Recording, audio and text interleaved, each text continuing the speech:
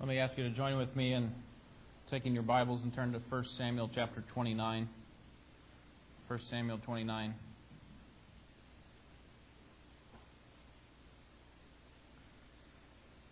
What happens when we get trapped as a result of our distrust of God and our human scheming? These kinds of things can happen to us as fallen human beings and even as sinful Christians. Take, for example, a person's public image. Suppose there's a person who had worked for years to make people think that he was a certain way so that people would kind of stay out of his personal business, where he was one way at home but completely different, let's say at church. And that false image worked for a while.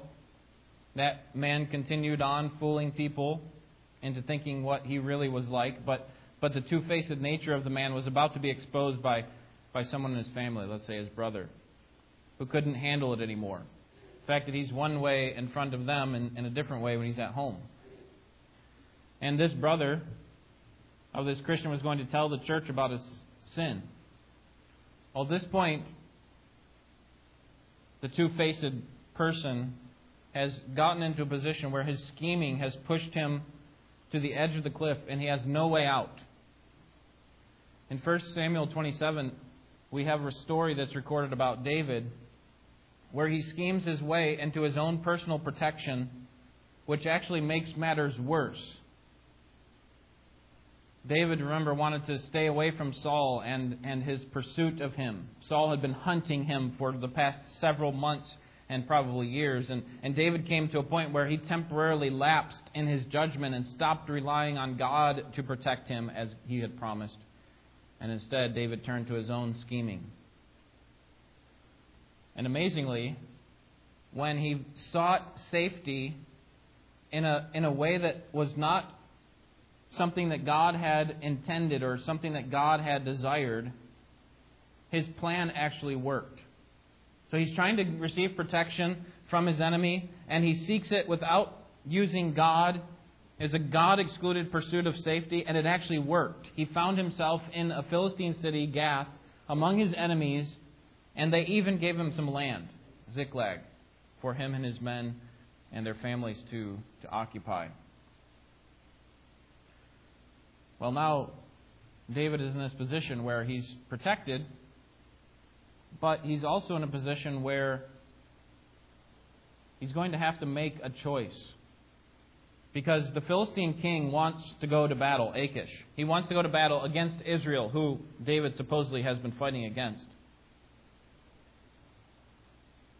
Instead of David attacking those people, his own people, Israel, remember, he attacked their enemies and killed them all so that none of them could come back.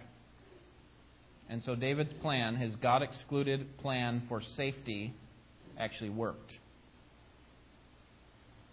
He received the protection that he wanted. King Saul stopped chasing him. He found some solace in this Philistine king. And so the king says, you know what? You've been attacking Israel. Now it's time for us all to do it. Let's just take them out. And so we're going to go into battle. David, you and your men are coming with me. You're going to fight with me, right? And David's response in chapter 28 is, you will see what I will do. In other words, he leaves it ambiguous. And the rest of chapter 28, as we saw last time, was a record of a flashback, something that happened a little bit earlier, of Saul seeking the spirit of Samuel. But now the story picks back up where it had left off. It was at this climax. David was about to go into battle with the Philistines against his own people, Israel, and he had to make a choice. Is he actually going to fight against his own people? Is he going to kill the Lord's anointed and the chosen people of God? Or is he going to not fight and instead be exposed as a fraud and a con artist? And then the Philistines would just do with him as they pleased. Thousands of lives would be put in jeopardy either way. He had to make a choice, though. And that's where we find ourselves. That the story kind of climaxed at the beginning of chapter 28, and then there's kind of this flashback of Saul, and we're wondering what's happening. What's happening with David? How's he going to get out of this situation? Well, we have the answer here in chapter 29. So follow along with me as I read. beginning in verse 1. This is the Word of God. Now the Philistines gathered together all their armies to Aphek, while the Israelites were camping by the spring, which is in Jezreel. And the lords of the Philistines were proceeding on by hundreds and by thousands, and David and his men were proceeding on in the rear with Achish. Then the commanders of the Philistines said, "What are these Hebrews doing here?" And Achish said to the commanders of the Philistines, "Is this not David, the servant of Saul, the king of Israel, who has been with me these days, or rather these years? And I have found no fault in him from the day he deserted me until this day." But the commanders of the Philistines were angry with him. And the commanders of the Philistines said to him, "Make the man go back, that he may return to his place where you have assigned him, and do not let him go down to battle with us, or in the battle he may become an adversary to us. For with what could this man make himself acceptable to his Lord? Would it not be with the heads of these men? Is this not David of whom they sing in the dances, saying, 'Saul has slain his thousands, and David his 10,000s?'" Then Achish called David and said to him, "As the Lord lives, you have been upright, and your going out and your coming in with me and the army are pleasing in my sight. For I have not found evil in you from the day of your coming to me to this day. Nevertheless, you are not pleasing in the sight of the Lord's. Now therefore return and go in peace, that you may not displease the lords of the Philistines." David said to Achish, "But what have I done? And what have you found in your servant from the day when I came before you to this day, that I might not go and fight against the enemies of my lord the king?" But Achish replied to David, "I know that you are pleasing in my sight, like an angel of God. Nevertheless, the commanders of the Philistines have said, 'He must not go up with us to the battle.' Now then arise early in the morning with the servants of your Lord who have come with you, and as soon as you have arisen early in the morning and have light, depart." So David arose early, he and his men, to depart in the morning, to return to the land of the Philistines. And the Philistines went up to Jezreel. The underlying question that this passage answers is... There we go. How will David be rescued from the consequences of his God-excluded schemes? That's the question that we wanted to know at the beginning of chapter 28, the end of chapter 27.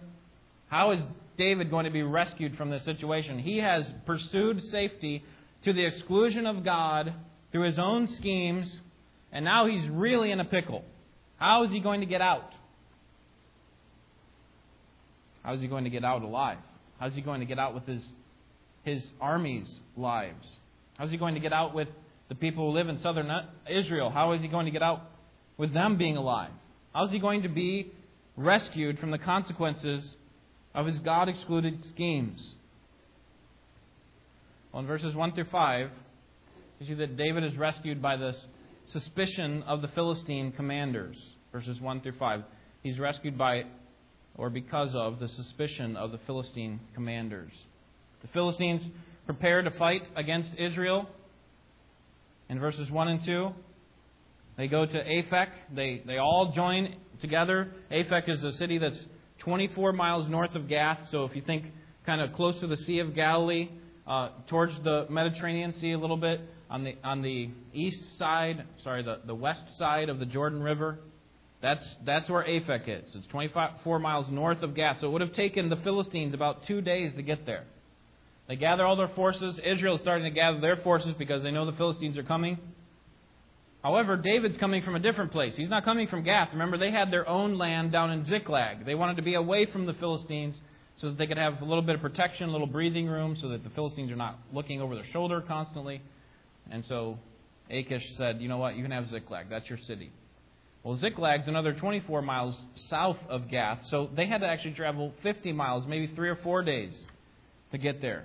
And as they arrive, the Philistines start to put their troops in battle array, ready to separate them into hundreds and thousands, as it says there in the first couple verses of chapter 29. And then David shows up with his men, and he's at the back of the battle array. And the Philistine military commanders don't want You need to stay there.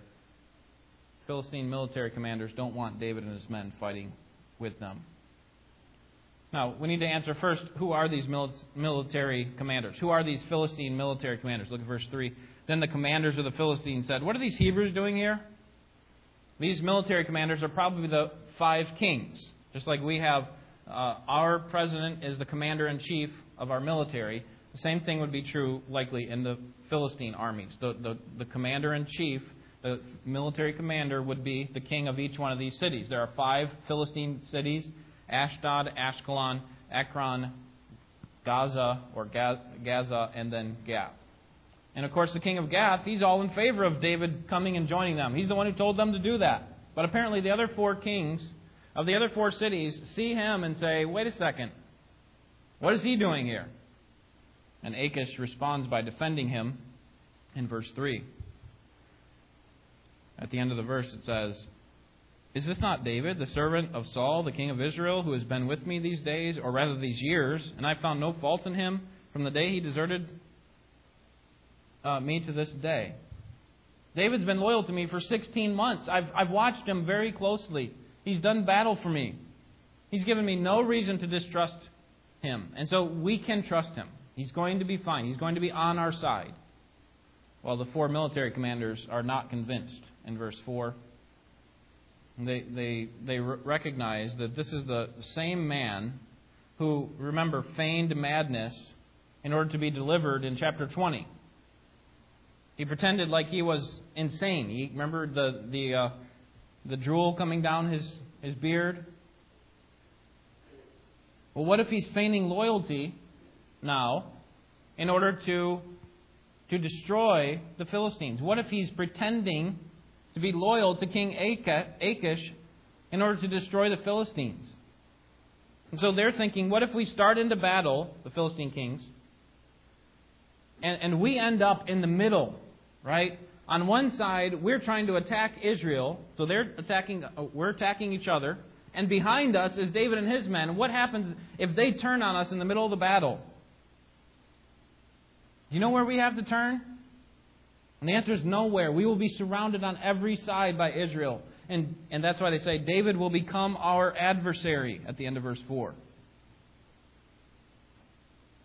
And then they go on to say, for with what could this man make himself acceptable to his Lord? Would it not be with the heads of these men? So if he were pretending here, how would he want to serve his king, King Saul? How would he do that? Would he not do that with the heads of these Philistines? And so what if David is performing a long con on you? And this is the time when he's going to strike. I mean, it would be the equivalent of a registered Democrat running as a Republican nominee. I mean, what could possibly go wrong, right? This is David. He is a Jew, a Hebrew from birth. And all of a sudden, for these last 16 months, he happens to be on the Philistine side. Amazing. What could possibly go wrong?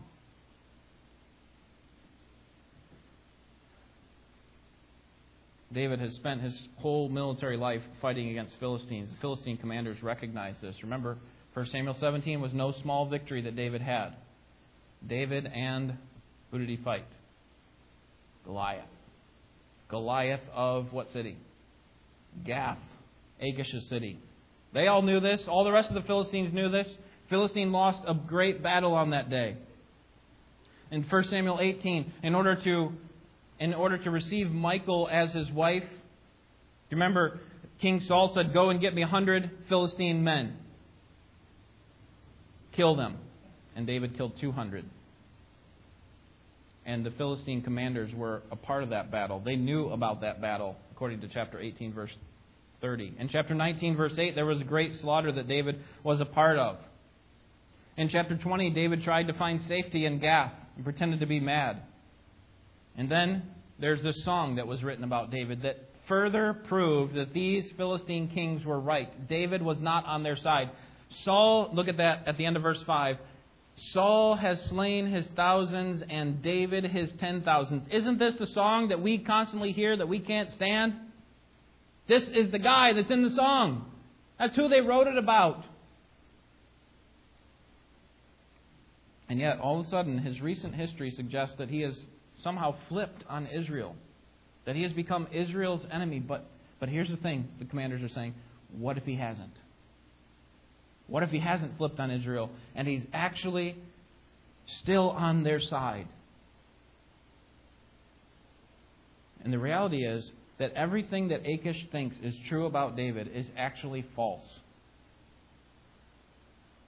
Because David has been deceiving Achish for the past 16 months. Achish thought David was fighting against Israel and for the Philistines, but actually he was fighting with Israel by killing some of the enemies that were in Israel's territory.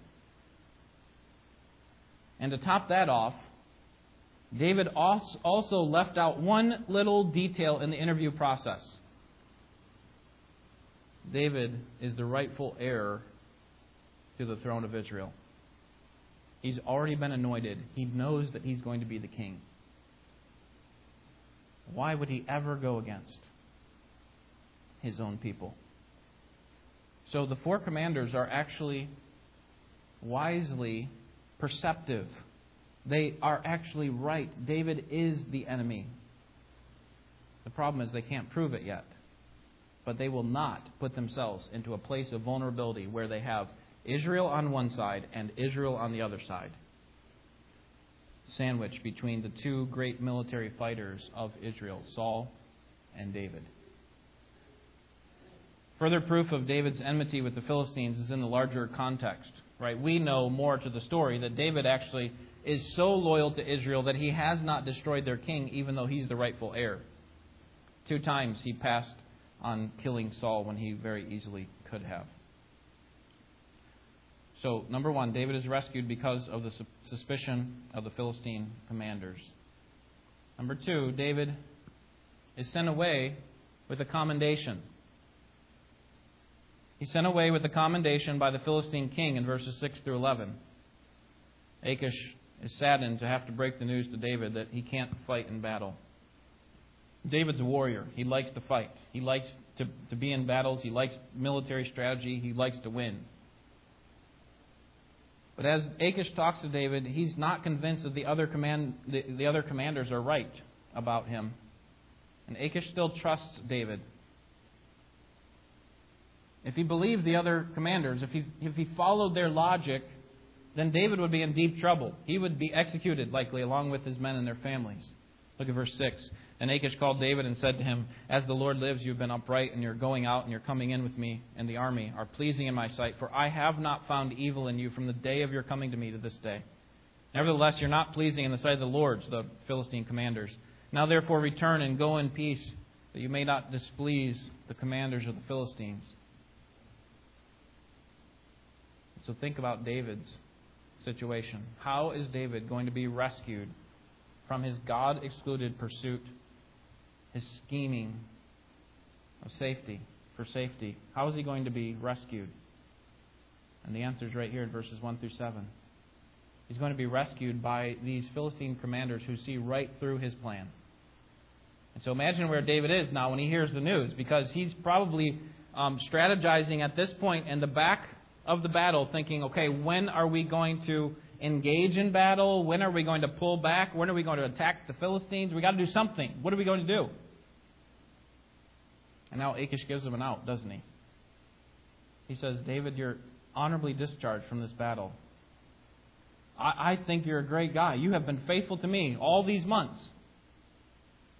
But you have to go back to your home. You have to go back to Ziklag. I'm sorry." And so we expect David to kind of do an internal. But notice verse 8, he acts frustrated at the news. David said to Achish, "What have I done? And what have you found in your servant from the day when I came before you to this day, that I may not go and fight against the enemies? What have I done? You kidding me? I can't fight in this battle? I've been faithful to you. What has there been in my history that would exclude me from fighting?" And so he acts like it's terrible news. Achish reaffirms his confidence in David in verses 9 and 10. Achish replied to David, I know that you're pleasing in my sight, like an angel of God. Nevertheless, the commanders of the Philistines have said, he must not go up with us to the battle. Now then, arise early in the morning with the servants of your Lord who have come with you, and as soon as you have risen early in the morning and have light, depart. Achish is confident that David is loyal to him. But as we know, Achish was badly mistaken. David had been deceiving Achish for 16 months. Listen to Robert Burgeon on this. He makes an interesting comment about David's relationship with the two kings, Achish and Saul. He says, Achish thought David was his loyal friend, when in fact David was a conniving enemy. Saul thought that David was a conniving enemy, when in fact he was a loyal friend. I mean, this is how David acted in his own pursuit of safety. He treated this Philistine enemy as if he were his friend. So he gets this honorable discharge, and then in verse 11 he heads back to Ziklag. Again, probably a 3 or 4 day journey, about 50 miles. And the Philistines head north for their battle. Probably about 20 miles to Jezreel. Another 2-day trip for them to attack Israel. So what is going on here? We might look at this story and think, well, what's the big deal? I mean, David gets out of a potentially damaging situation. How lucky of him, right? I mean, it just kind of was coincidental. But I think that the underlying story here is that God is working behind the scenes to settle a dilemma that would have destroyed David, either by the counterattack of the Philistines or through his betrayal of his own people, him killing God's chosen people and perhaps God's anointed. God's actually working behind the scenes to rescue David from his own schemes. So here's what we learn. I saved the theme for the end. All right, here it is. Even when our God-excluded schemes get us into deep trouble, the Lord is still there to rescue us. Even when our God-excluded schemes get us into deep trouble, the Lord is still there to rescue us. This is the nature of our God. He is constantly pursuing us, even when we turn away from Him, and even when we pursue safety through our own means that exclude God, even despite our manipulation. Do you remember the story of Jacob and Laban in Genesis 30? Jacob had married his 2 daughters and wanted to leave Laban and take his family and settle down somewhere on his own. But Laban knew that the reason that he had prospered was because Jacob was there. And so he begged Jacob to stay. And Jacob said, I'll stay for 6 more months on one condition. That you have to give me all the speckled and spotted sheep and goats. Sorry, not 6 more months, 6 more years. I'll stay for 6 more years if you give me all the speckled and spotted sheep and goats. But Laban agreed to the deal, but there's one catch. Laban decided that in order to make this even more difficult on David, David would start out with only pure colored sheep. So what he did was in the middle of the night, after they made this agreement, Laban took all the speckled and spotted sheep and had his shepherds take them on a 3-day journey, so they had a head start. So that Jacob now, if he's going to gain a flock of his own, he's going to have to do it some other way than starting with a nice core. So Jacob had his work cut out for him.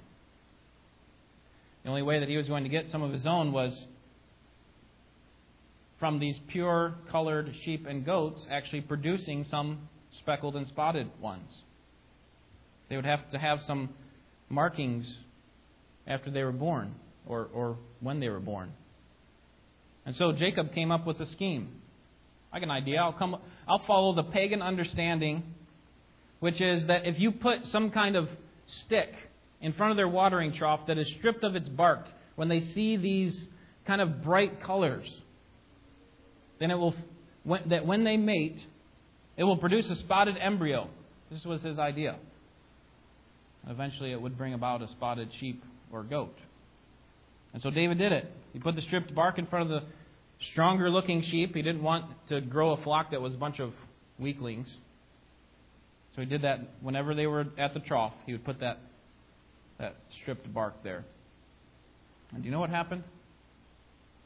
It worked exactly as he planned. But the problem with Jacob's understanding is that those animals were not a product of his superstitious practices.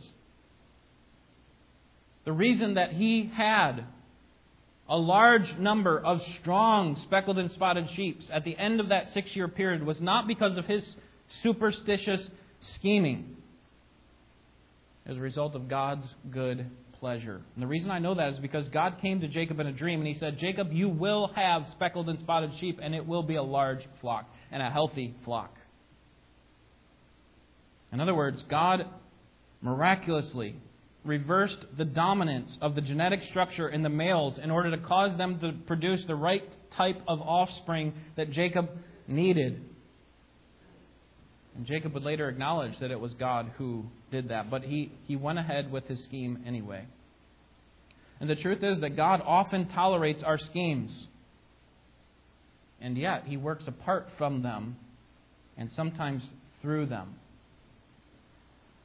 That is, God accomplishes His purposes. And listen to this, even when we fail to trust Him. God can accomplish whatever He wants, even when we exclude Him and move on in our own direction.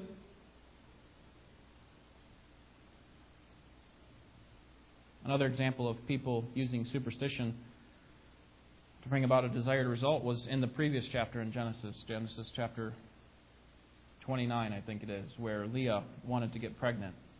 It had been a long time since she had initially been pregnant and had several sons.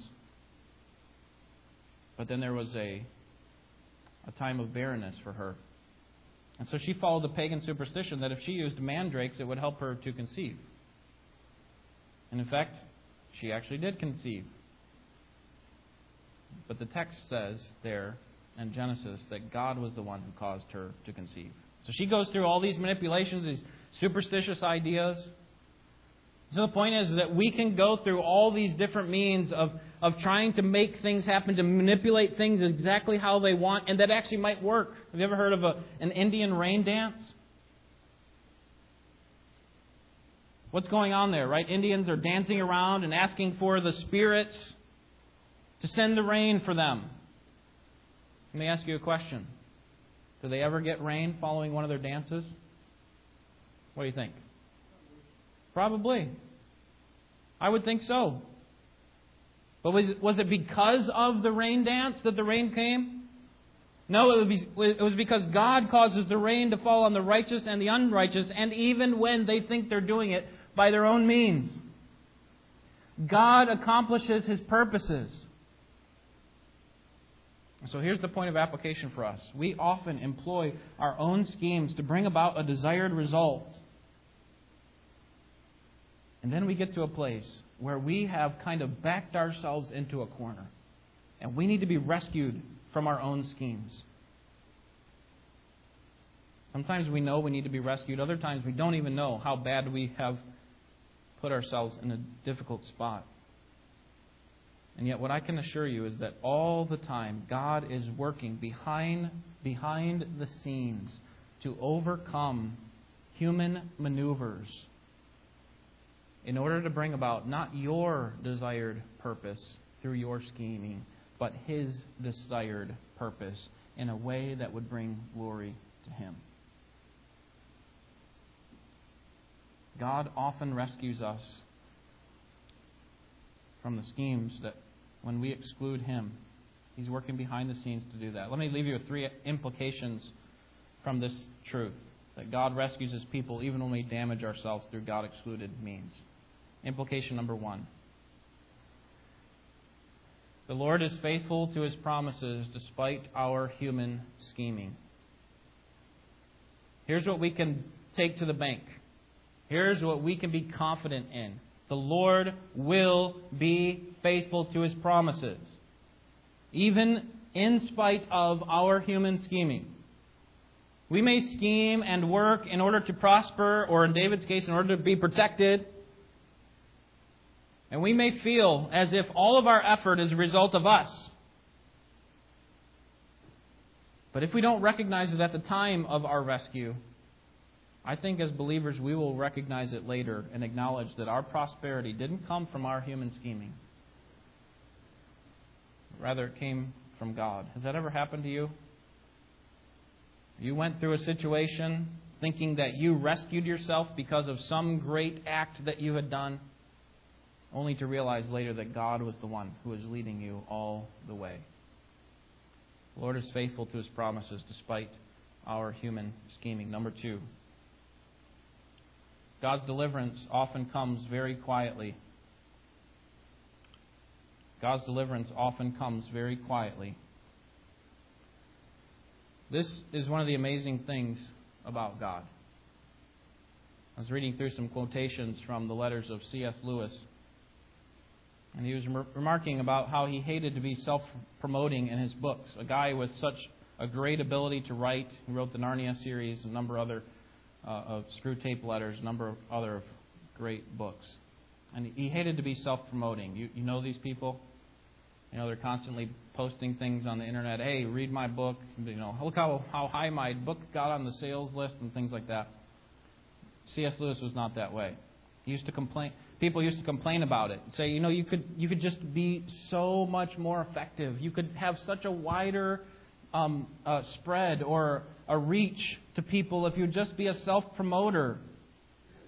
But Lewis wanted nothing to do with it. Listen to this letter from to his father on June 29, 1919. He says, "My friends tell me that I am at a disadvantage for literary success because I lack the gift of self-advertisement. My only reply," he says to his father, not expressed aloud, is, "Thank heaven." In other words, I'm glad they recognize that I'm not a self-promoter because I'm trying not to be a self-promoter. And then this is a letter to his brother 2 years later on July 1st. He says, "The trouble about God is that He is like a person who never acknowledges one's letters.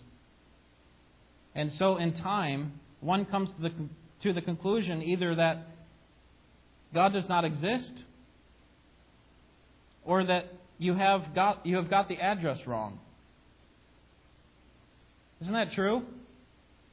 People get the conclusion about God all wrong because God's not a self-promoter like we would expect Him to be. People wrongly think that if God really is who He said He is, then He would make it more obvious. I mean, why would God not just make a big scene whenever He wants to enter into a situation? Why would He not show His great power and deliverance? And show once and for all, like in this situation, that He is the God of Israel. And do some spectacular deliverance here of David. I mean, could not God have done this another way? Could not God have rescued David loudly instead of silently? Could He not have spectacularly delivered David and his men as He's done in other places? You see, the Philistines had no clue that God was actually working behind the scenes to deliver David from disaster. But not only that, I think David's own men didn't perceive that it was God who was delivering him. And finally, we readers might not pick up the clue that God is actually behind it all. We might think, oh yeah, it's just a kind of a stroke of luck. But I can assure you that the only reason that David was rescued was because God was working on his behalf behind the scenes. And isn't that how God works today? Can you not think of specific times in your life when God rescued you quietly? Maybe not in a thunderstorm or a catastrophe that fell on your enemy, but in a way that non-Christians would look at and say, that was kind of lucky. Wow, that cancer was there, now it's gone. Wow, they had this financial need and someone else came not knowing about it and came just at the right time. That's kind of coincidental. You know what God's doing? sitting back there quietly, not saying anything, saying, hey, wait a second, that's me. God often delivers us from our own scheming, and He often does it quietly. Now, that's not always how He does it. God delivers spectacularly in other cases, and that doesn't make Him proud like it would for us. Because there's no higher power, there's no greater being than God. And so He's completely right to make much of Himself. But God often does it quietly, and people are often misunderstanding, including us believers, what's going on. And sometimes we attribute to luck or some kind of chance something that should be attributed to God, like this rescue of David here. Third implication is that God can deliver through unlikely means. God can deliver through unlikely means. Here He delivers David through the Philistine commanders and their suspicion of him. I mean, this is not how we would have written up the story. If we stop at the beginning of chapter 28 and say, okay, how is David going to get delivered from the situation? He's either going to get found out by the Philistines, or he's going to have to attack his own people, but how is he going to get out of this? He's just kind of sneak away. And here we have these Philistine commanders saying, you guys don't fit here. We don't trust you. God often delivers through unlikely means. And this should not be surprising to you, should it? Because God can use whomever He wants to deliver us, even the unrighteous. The king's heart is in the hand of the Lord, and He turns it whatever way He wishes. Proverbs 21:1. Real victory does not come through human scheming or reliance on our own wisdom.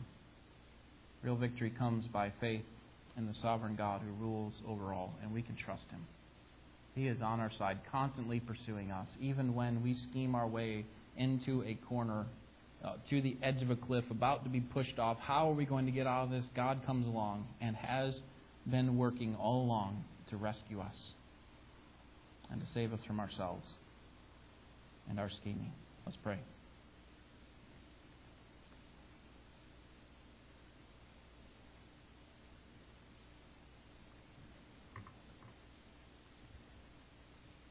Our Father, we are humbled once again to be reminded about Your sovereign rule over all things and how often we miss what You're doing. And often attribute it to other things. Stars were aligned. Kind of things fell into place. Just kind of a chance. But Lord, there is no chance. In a universe that is sovereignly controlled by You, everything down to the casting of lots, the rolling of dice, the flipping of a coin, is all determined by You. And so, Lord, when we are rescued from a situation, it's not because of a chance or some kind of manipulation or scheming that we did on our part.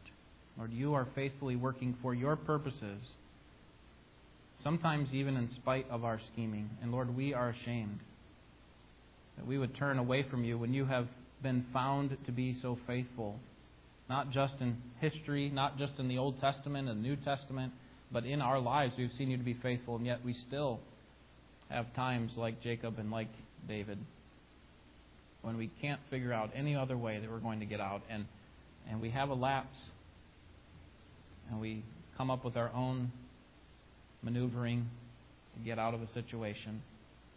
And often what we do is we bring about greater danger, greater threats. For some reason, God, You are merciful to us, and You rescue us from ourselves. And Lord, You often do it quietly so that we could actually go through our lives and think, that was interesting how I got out of that.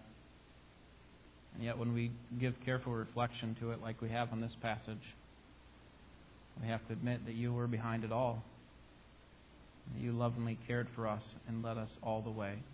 So Lord, there's nothing that we can boast in except in Your power and Your victory. Lord, we boast most of all in the gospel of Jesus Christ, the cross, that has brought us to salvation, that has turned us away from our sins and to You. to be able to be a part of your family, both now and eternally. Lord, would you strengthen our resolve tonight to trust you more, to do like David did in a number of other places when his world was crashing in all around him. He actually did trust in you. He passed up on opportunities to scheme and to maneuver, and he trusted in your promises, trusted in your work. Lord, help us to follow that kind of example and to enjoy the fruit of sowing a seed of faith and trust so that we can harvest righteousness and joy and the love that comes from knowing that you are leading us all the way. Lord, lead us till the end, we pray. In Jesus' name, amen.